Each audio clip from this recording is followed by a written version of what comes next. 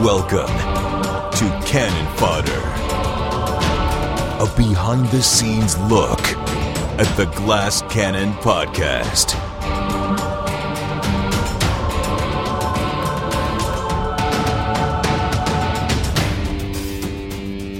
Hey, what's going on, everybody? Welcome back to Cannon Fodder. My name's Joe O'Brien. And I'm Troy. I kind of want to be a ranger. LaValle. I don't find your jokes amusing. I'm not joking. You've made the class very interesting to me. I'm like, you know what? I kind of want to take what Joe did, but do it like good. And now he does this to me. I want to do like a good version of a ranger, like one that's survivable. Before I get into it, basically good. Before I get into it, I want to say to everybody out there, I hope you had a Merry Christmas. I just want to say Merry Christmas to everybody. Oh, that's a nice I hope you're having a nice week. I hope you have a Happy New Year. It's the last Cannon Fodder of the year. I know I won't. But I hope you do. I hope your family is happy and healthy, and you see your friends, and you had a wonderful time, and continue to have a wonderful time as I stew in misery. Are we friends? Would you call us, like, in the traditional sense? I mean, I know we're business partners, we work together. Right. But traditionally, you put it in quotes, are we friends? I consider you my closest friend in the whole world. Then I truly do not know what makes you think you can treat me this way and then expect me to do this show. Joe, I don't know what you want me to tell you, buddy. This is part of what you signed up for. Are you sick of me? Do you want me to leave the game? If you do, like, just be a man and tell me. Don't kill Lork just because you dislike me as a person. I want you to know that I didn't kill Lork. The story killed Lork. There was a set of circumstances that were put in place that I had. Joe, I mean, I only have so much control. I literally have no control over. This is the best. This is what Skid is always saying. He's always like, well, there's nothing you could possibly do. It's out of my hands. It's Well, out of my hands. I cannot pretend to start this episode like I usually do and we're going to talk about this, and we're going to talk about that, without addressing the single number one most important thing on my mind. So I had to just get that out. Okay. This frustration and angst and everything is, it's mostly for show, because I am fine. I'm kidding, mostly. I disapprove of some things, but I've thought about this. Do you not trust me? This is what I'm saying. Okay. I've thought about this, and I can't continue to preach on this show. And even last week, I think we said it again, that you have to trust your GM. And that is probably the single most important aspect of this game at a macro level. And then proceed to complain because my character died. That's not what we do here, Troy. We can't have it both ways. Exactly. We roll with the punches here. And I've had a few days to let some steam off. And I've decided that on this fodder, I am not going to ask you why this happened or why you guys went down this path. Okay. This is something that I feel pretty strongly about, honestly. And I think Matthew should explain himself, and he's not here. And I just think it's not the sort of thing that even should be discussed on Cannon Fodder. It's too soon. It should be discussed in episode 136. And I am going to nurture my pain and grow my giant of hate until that recording begins. But I should say that I'm trying to think of this the way we always say you should. You shouldn't get too bogged down by character death. So we're going to have a good episode of Cannon Fodder. I think it's going to be a great episode. We're going to pretend we're friends. All right. I still consider you a great friend. Yeah, I consider you a friend, buddy. Well, you didn't kill anything I'd care for. We are going to discuss, I think we should discuss homebrew sessions in the middle of pre-written campaigns. Truly, this is a small thing in the episode, but I think it could be expanded. Okay. Truly putting the PCs in the driver's seat and really just letting go as the GM, having nothing else going on. And then I want to get into a good question on listener mail. So first, this curse, which I guess has ended, has had a long history on the show. It first comes up, I think, when Lork mentions the murder of somebody during his youth in episode 38, nearly 100 episodes ago. Really? That was the Tog of War? Tog of War. I believe that's the episode where I first mentioned Classic. it. Yeah, and that seed was planted, and then we did a lot of different things with it for, obviously nearly 100 episodes. Or when you first came up with the idea of the Murderer's Curse, was this something that you left completely open-ended, or did you have some kind of idea that this was going to be a story element that was going to cause you to homebrew a lot of stuff? I would say the Murderer's Curse, was it mentioned in 38? No. The Murderer's Curse didn't come until the 70s. Until the Missed Connections. Oh, well, yeah, I'm sorry. It was the 60s. 61. 1961, yes. 1961. I was like, the 60s, year. 1961.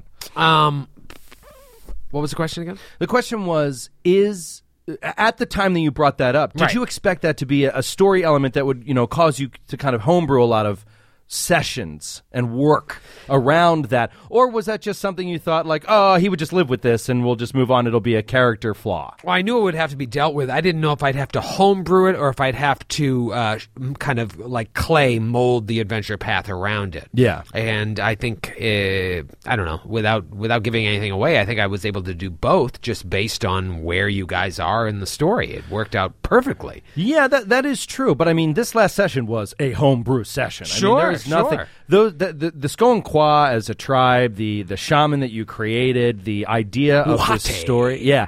None of that stuff, all that stuff was great. Could have been in a pre-written adventure, but it wasn't. There's no way that it was in this adventure. So I guess my question is, when it comes to homebrewing within an AP, if you're going to homebrew an encounter like this, what sort of challenges did you come up against in your planning and execution of it? Because you only had one episode. You knew you wanted to do this in one episode. Yeah, so you have about an hour. How do you allow Matthew and I to feel like we have choices or we can move through this thing like a real session when you kind of have an end in mind? It has to be within a certain time limit.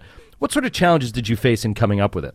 It's a good question, and it's funny because my only experience with it is episode 100, that 3-parter, which is the first time I've experimented with this style where, I don't know, I can't imagine I'm the first one that's come up with this idea in all of the millions of people that have GM'd games since the dawn of this game. But I mean, that was over 6 months ago. It was over 6 months ago, yeah. My God, yes. You homebrewed something there, didn't homebrew anything else since. So this is fresh territory. But this idea of creating an episode, and you keep hammering the homebrew, I want to come back to that because I consider it homebrew, sure, but I also consider this an important and integral and unavoidable part of the adventure path, in my mind. But the idea of the GM communicating with each player at the table individually with ideas on what I think would be fun for them to focus on without letting the other people at the table know what each person is focused on. So everyone kind of becomes a co-GM for a moment. Right. If it's an hour session for 15 minutes. And you are acting as a maestro there, where each part has to play its own part completely individually and separate from the others without knowing what they're doing. Right. But you have to orchestrate all of this. I have to orchestrate it without letting them know how the character they're going to be interacting with is going to react. Because I don't know. I don't know how you're going to react. I barely talked to you. I just said, get ready for a wild ride. Yeah. And, touching upon things without also letting Skid know what Grant was going to do, without letting Matthew know what Grant was going to do. Like, no one knew what anyone was going to do. And the first time I'd ever done that was episode 100. So it was just... like the past couple of weeks, it dawned on me that that's what I wanted to do again, that this was a perfect opportunity to test out this style, for lack of a better word, again. And so coming back to your original question in terms of the challenges that something like this faces, the challenges are I want to give autonomy to the players, complete autonomy. As much autonomy as possible, I should say. So very little autonomy. No, as much autonomy as possible. So the challenge is in preparing every possible outcome. If all of a sudden in that last moment, Feyraza doesn't decide to do that, I have to be ready with a solution. Yeah. Just like I was prepared for the solution she did make. If all of a sudden, Orpheus doesn't fight you, I have to be prepared for... So you didn't know that was 100% happening? No, I never want to know. What happened if Lork won that fight? Would that have changed the outcome? 100%. That's one thing I could easily prepare. If I know that combat's going to happen, then I have one preparation for if Lork wins, one preparation for Orc. Well, then let me ask you, in terms of your prep, your actual logistical prep, did you write those things down? Do you have notes of what would happen if he won or if he lost? Or is this all just rattling around in your mind? In my mind. Did you just have a short outline that you were looking at for this episode? Or did you write a couple pages of stuff? I am very much I think I write too much sometimes. And sometimes I write it all out and I just throw it out. I don't even refer to it. In this case, I did not write anything. I just knew it. And this same thing happened with Misconnections. Misconnections was one of those ones where I just was thinking about it so much. I remember walking to your apartment and even days before the episode just talking these characters out in my mind. Like, I knew the story that I wanted to tell. I didn't need a script. I didn't even need an outline. I just knew where it was going to go. Who's going to talk first? All right, Galabras? Great. Now I know what I want to say for Galabras. And likewise with this, I was lucky in that you guys did a lot of the work at the table. All I had to do is kind of push, prod, move it in this direction. I did all my work before the session even started. What do you think is the core of the difference between a situation like Misconnections or Ranger Things 2 versus the intros that you did up to the finale of Book 4, where those were all written, I mean, a couple pages of stuff, and you were reading off of a script in great detail of what you wanted to say. How come those couldn't be kind of improv'd off the top of your head? What do you think is the core of what makes those two things different? I don't know. I feel like as I go along, I'll have to write less. And even the things I write, I don't always read what I have written on the page. I kind of change it in the moment. But, the core of your question is, why wouldn't you equally script something as intensely as this as that you would in a flashback? And I don't know. I think I might have an answer. What? Is it because the other ones have dialogue and the flashback doesn't? So if you know you're going to have an interplay with a player, writing too much, it might work against you, right? Because you never know where they're going to take the conversation. Right. I mean, even in a professionally written adventure path only gives you like if the PCs ask this question, here's what they say. They can only do 2 or 3. And you can kind of try and fit in the answer to those questions if you want to snooze on your role playing. Right. But I mean, for the most part, you can only prepare so many speeches for your PCs because if you prepare it too much, you're not allowing for interplay. You're not allowing for listening and responding. You know? And that's something I've had to work on because I like to really prepare as much as possible. But I don't know. I feel like something happened to me as a GM at the end of Book 3 and in the beginning of Book 4 where I feel so deep within this story right now, both the pre-written part and the part that I'm creating, that I feel, at least right now, this may change next episode, super confident just dancing in what I have planned. Well, that leads me to my other question, which is about the really letting go, really putting the PCs in the driver's seat. And maybe part of this is coming from your confidence in your ability to know the story so deeply that you feel comfortable bobbing and weaving as you go. And this was just a small moment. And while we were leaving the studio, you said something kind of offhanded, and it's stuck with me since. And I just want to ask you about it. I don't know what you're going to say. It was very simple. It was a very small moment, and I just wonder what this means in terms of really putting the PCs in the driver's seat. You said that at the moment we came up and first met the tribe, and you demanded a gift, you came up with that on the instant that you basically said it. Yeah. Like you had not planned this in advance. It's not an encounter or challenge you had set forth where you thought, well, if the PCs do this, I'll do this. If the PCs do that, I'll do that. You said it to me almost kind of like wide-eyed, like I just started saying that, and then I was like, I hope they come up with something. That was 134. Yeah. Oh, my God, I forgot. I put those two things together. Yeah, it all seems like part of one thing. But yeah, it was the end of 134. I mean, that's what happens in roleplay. Sometimes you're just given these fun ideas, and I threw it out there, and luckily... It sounded like you were a little nervous when you were rehashing it to me. Yeah. That you were like, oh, that could have been like, I don't know how to get myself out of this. And I guess the core of my question is, how often would you ask the PCs a question in character that you honestly have no plans for what happens next? Where you truly put the players in charge, like a trap that you as a GM don't know your way out of. Right. Well, they call my bluff. Yeah. How often do you do that? Probably more often than I want to admit to.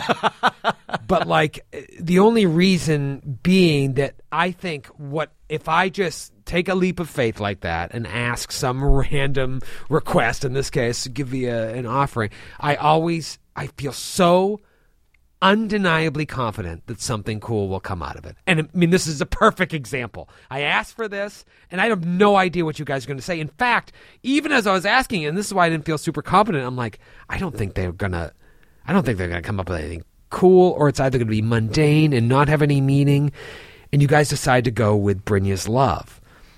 And this is why you have to, I'm very fortunate to have the players that I have, because it was at the end of that session. So I was telling you that, like, I didn't know about this thing, that Matthew pulled me aside and said, if it comes to that point where Freyraza is going to, kill Lork, then our original plan was an ironwood dagger.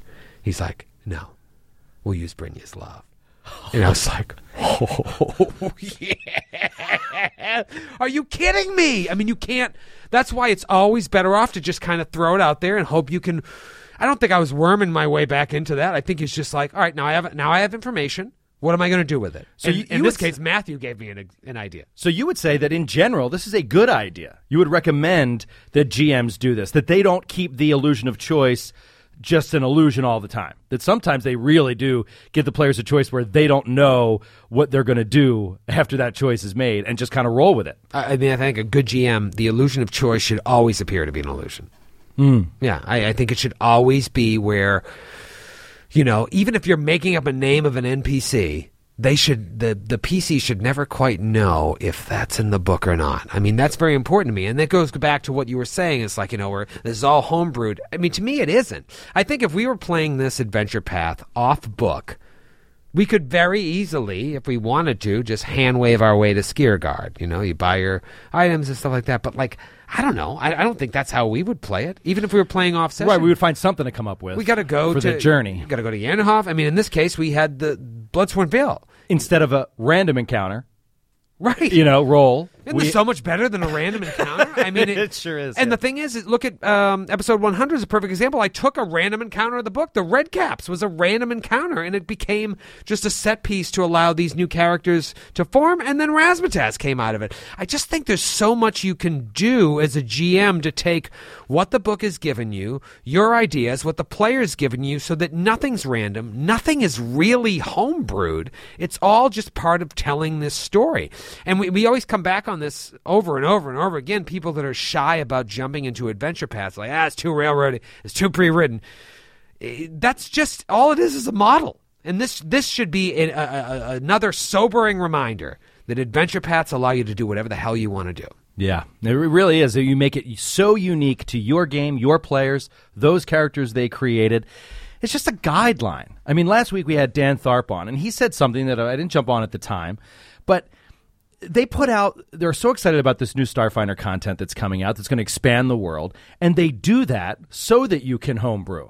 They do that so you have the world information you need to expand upon, the worlds that you're building within the world that they're creating. And I think that is what's so fantastic about the stuff that Paizo puts out. When I can sit down and read in the Inner Sea World Guide all about Bloodsworn Veil, it gives you so much information to work with that these things, you're right, they're not quite homebrew. It's not quite the right word, because you're playing in a pre-existing world that's pre-written, and they have given you all the framework you need to have excellent and detailed adventures that feel very original and very unique to you. And to me, I mean, that's why it's important, both as a GM and as a player, to read those player companions, to read those world-expanding things, because you come up with ideas that just expand upon the adventure you're already going to have in the AP. And they make it something even richer. It doesn't make the world feel so much more real. Oh, yeah. Like, I'm sure there are groups that just finish book 3 and say, all right, so we make our way to Skiergard. Right. And a GM is like, great, so much less work. All right, you're in Skiergard. But, it seems so much more real to me because you could easily be like, you explain the journey in 5 minutes, and so the hills and this and the sky, and then you go down to the forest, Bloodsworn Vale, and you could do that in 5 minutes. But I like that we're taking 4 hours. It'd be like one normal session if we were sitting around a table making this world come alive. Because now, after Skiergard, if you guys want to go back to Yanderhof, if you want to go back to the Bloodsworn Vale, there's a history there. Yeah, there's characters there. There's memorable characters there. Yeah, that's that. I don't know. I've learned a lot from this experience because I thought that was just so much work that it was beyond the scope of what I was able to do. And now I cannot imagine playing an adventure path without doing that very, very important work. Yeah. Well, I do want to get to listener mail because we have to make this one a short one, but I just have to really quick say, because we didn't get a chance to really analyze it, but what an amazing job Skid and Grant did. Matthew, I'm not speaking with anymore, but Skid and Grant, both fantastic characterizations, and yes, honestly, Matthew too. Feyraza. I mean, it's hard for me because I can't think of anything more real or more relevant to that character than how she played that whole thing. But for Skid and Grant, I mean, just the tree. I loved the tree. And then Grant bringing Orphos back was so fun. Just a little tidbit. Was that your idea or Grant's idea, bringing Orphos back? That was a good idea. I like seeing Orphos. I like that guy. Yeah, I was just trying to work it like a triptych isn't the right word, but I was just thinking like a story in 3 parts, and I thought, like, what can I have Skid do? Because I really wanted it to be a Feyraza Lork journey, and I was like, it'd be fun if he played like an old tree or something, like an ant. I was thinking Lord of the Rings, and I mean, my conversation with Skid might have been 2 sentences long, and he just jimmy jammed that out, and then a couple days before we recorded the actual episode, I brought it to Grant. I was like, I want Orphos to come back, the spirit of Orphos or whatever, and it's just so fun. Now you guys have spoiled me though, because I want to do this shit all the time. Yeah, well, good job on those guys. Well done. A round of applause for you. But we've got to get to a little listener mail. It's time for listener mail. The last of the year. I hate listener mail because I want to go home and eat. I'm just kidding. All right. Listener mail. I'm just very hungry. Let's see late at night. Let's see which listener Troy hates this week. Oh, come on. He hates Trevor from Greeley, Colorado. Oh, Trevor, you son of a gun. Trevor, thanks for writing in, seriously. You're going to love this, Troy. In my last session, I killed 3 of my 4 players. Attaboy, Trev. And the tank hobbled out of the encounter at -3 hit points.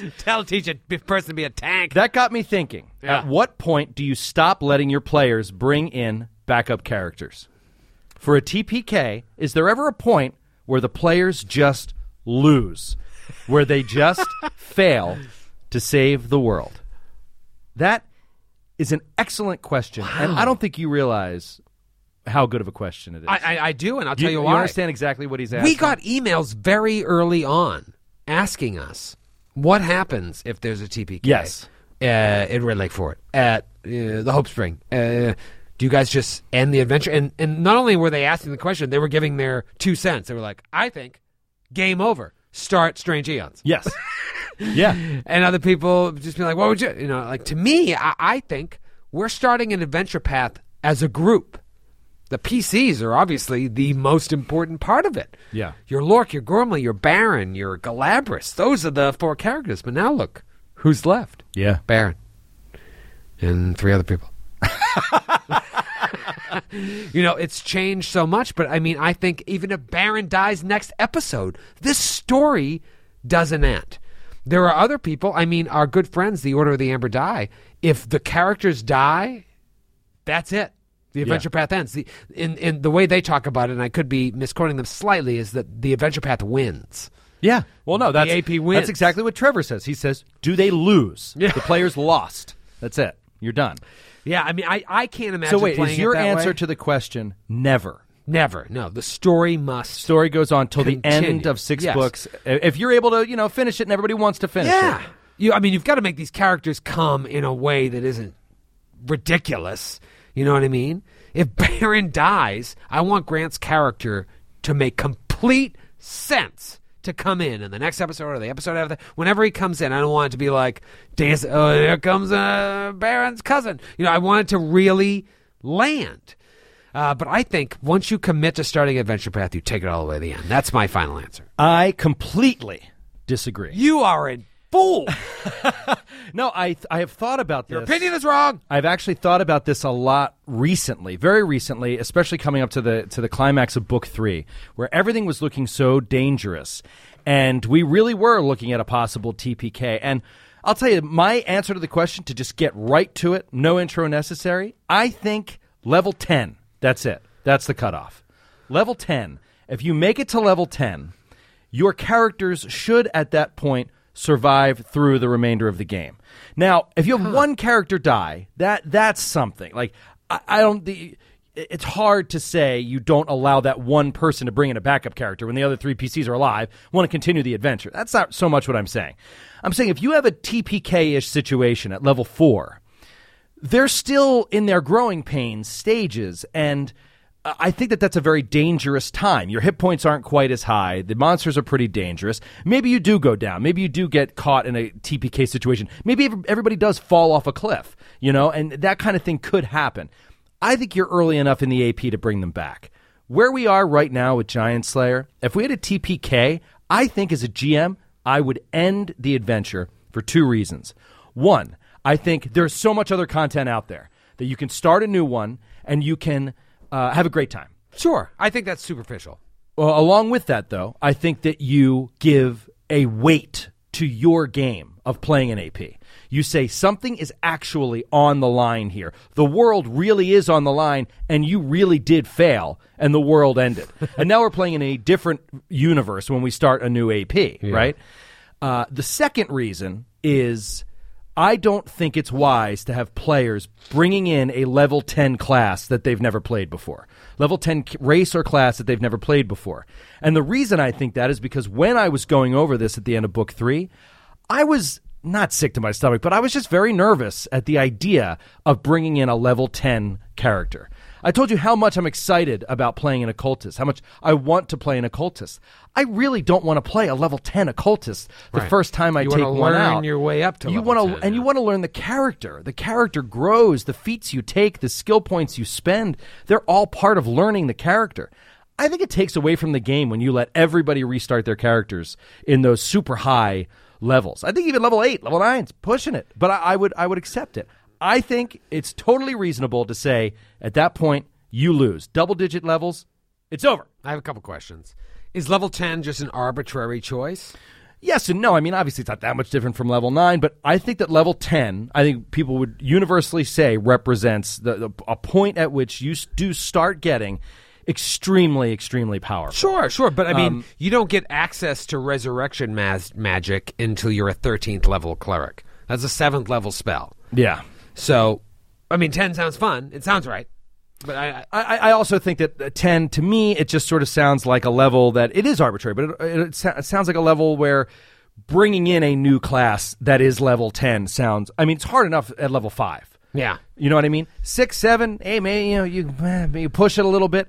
Level 10 to me feels like where you're really sort of dropping off and getting into a territory where you're not going to understand your own feats. You're not going to understand your own character's abilities.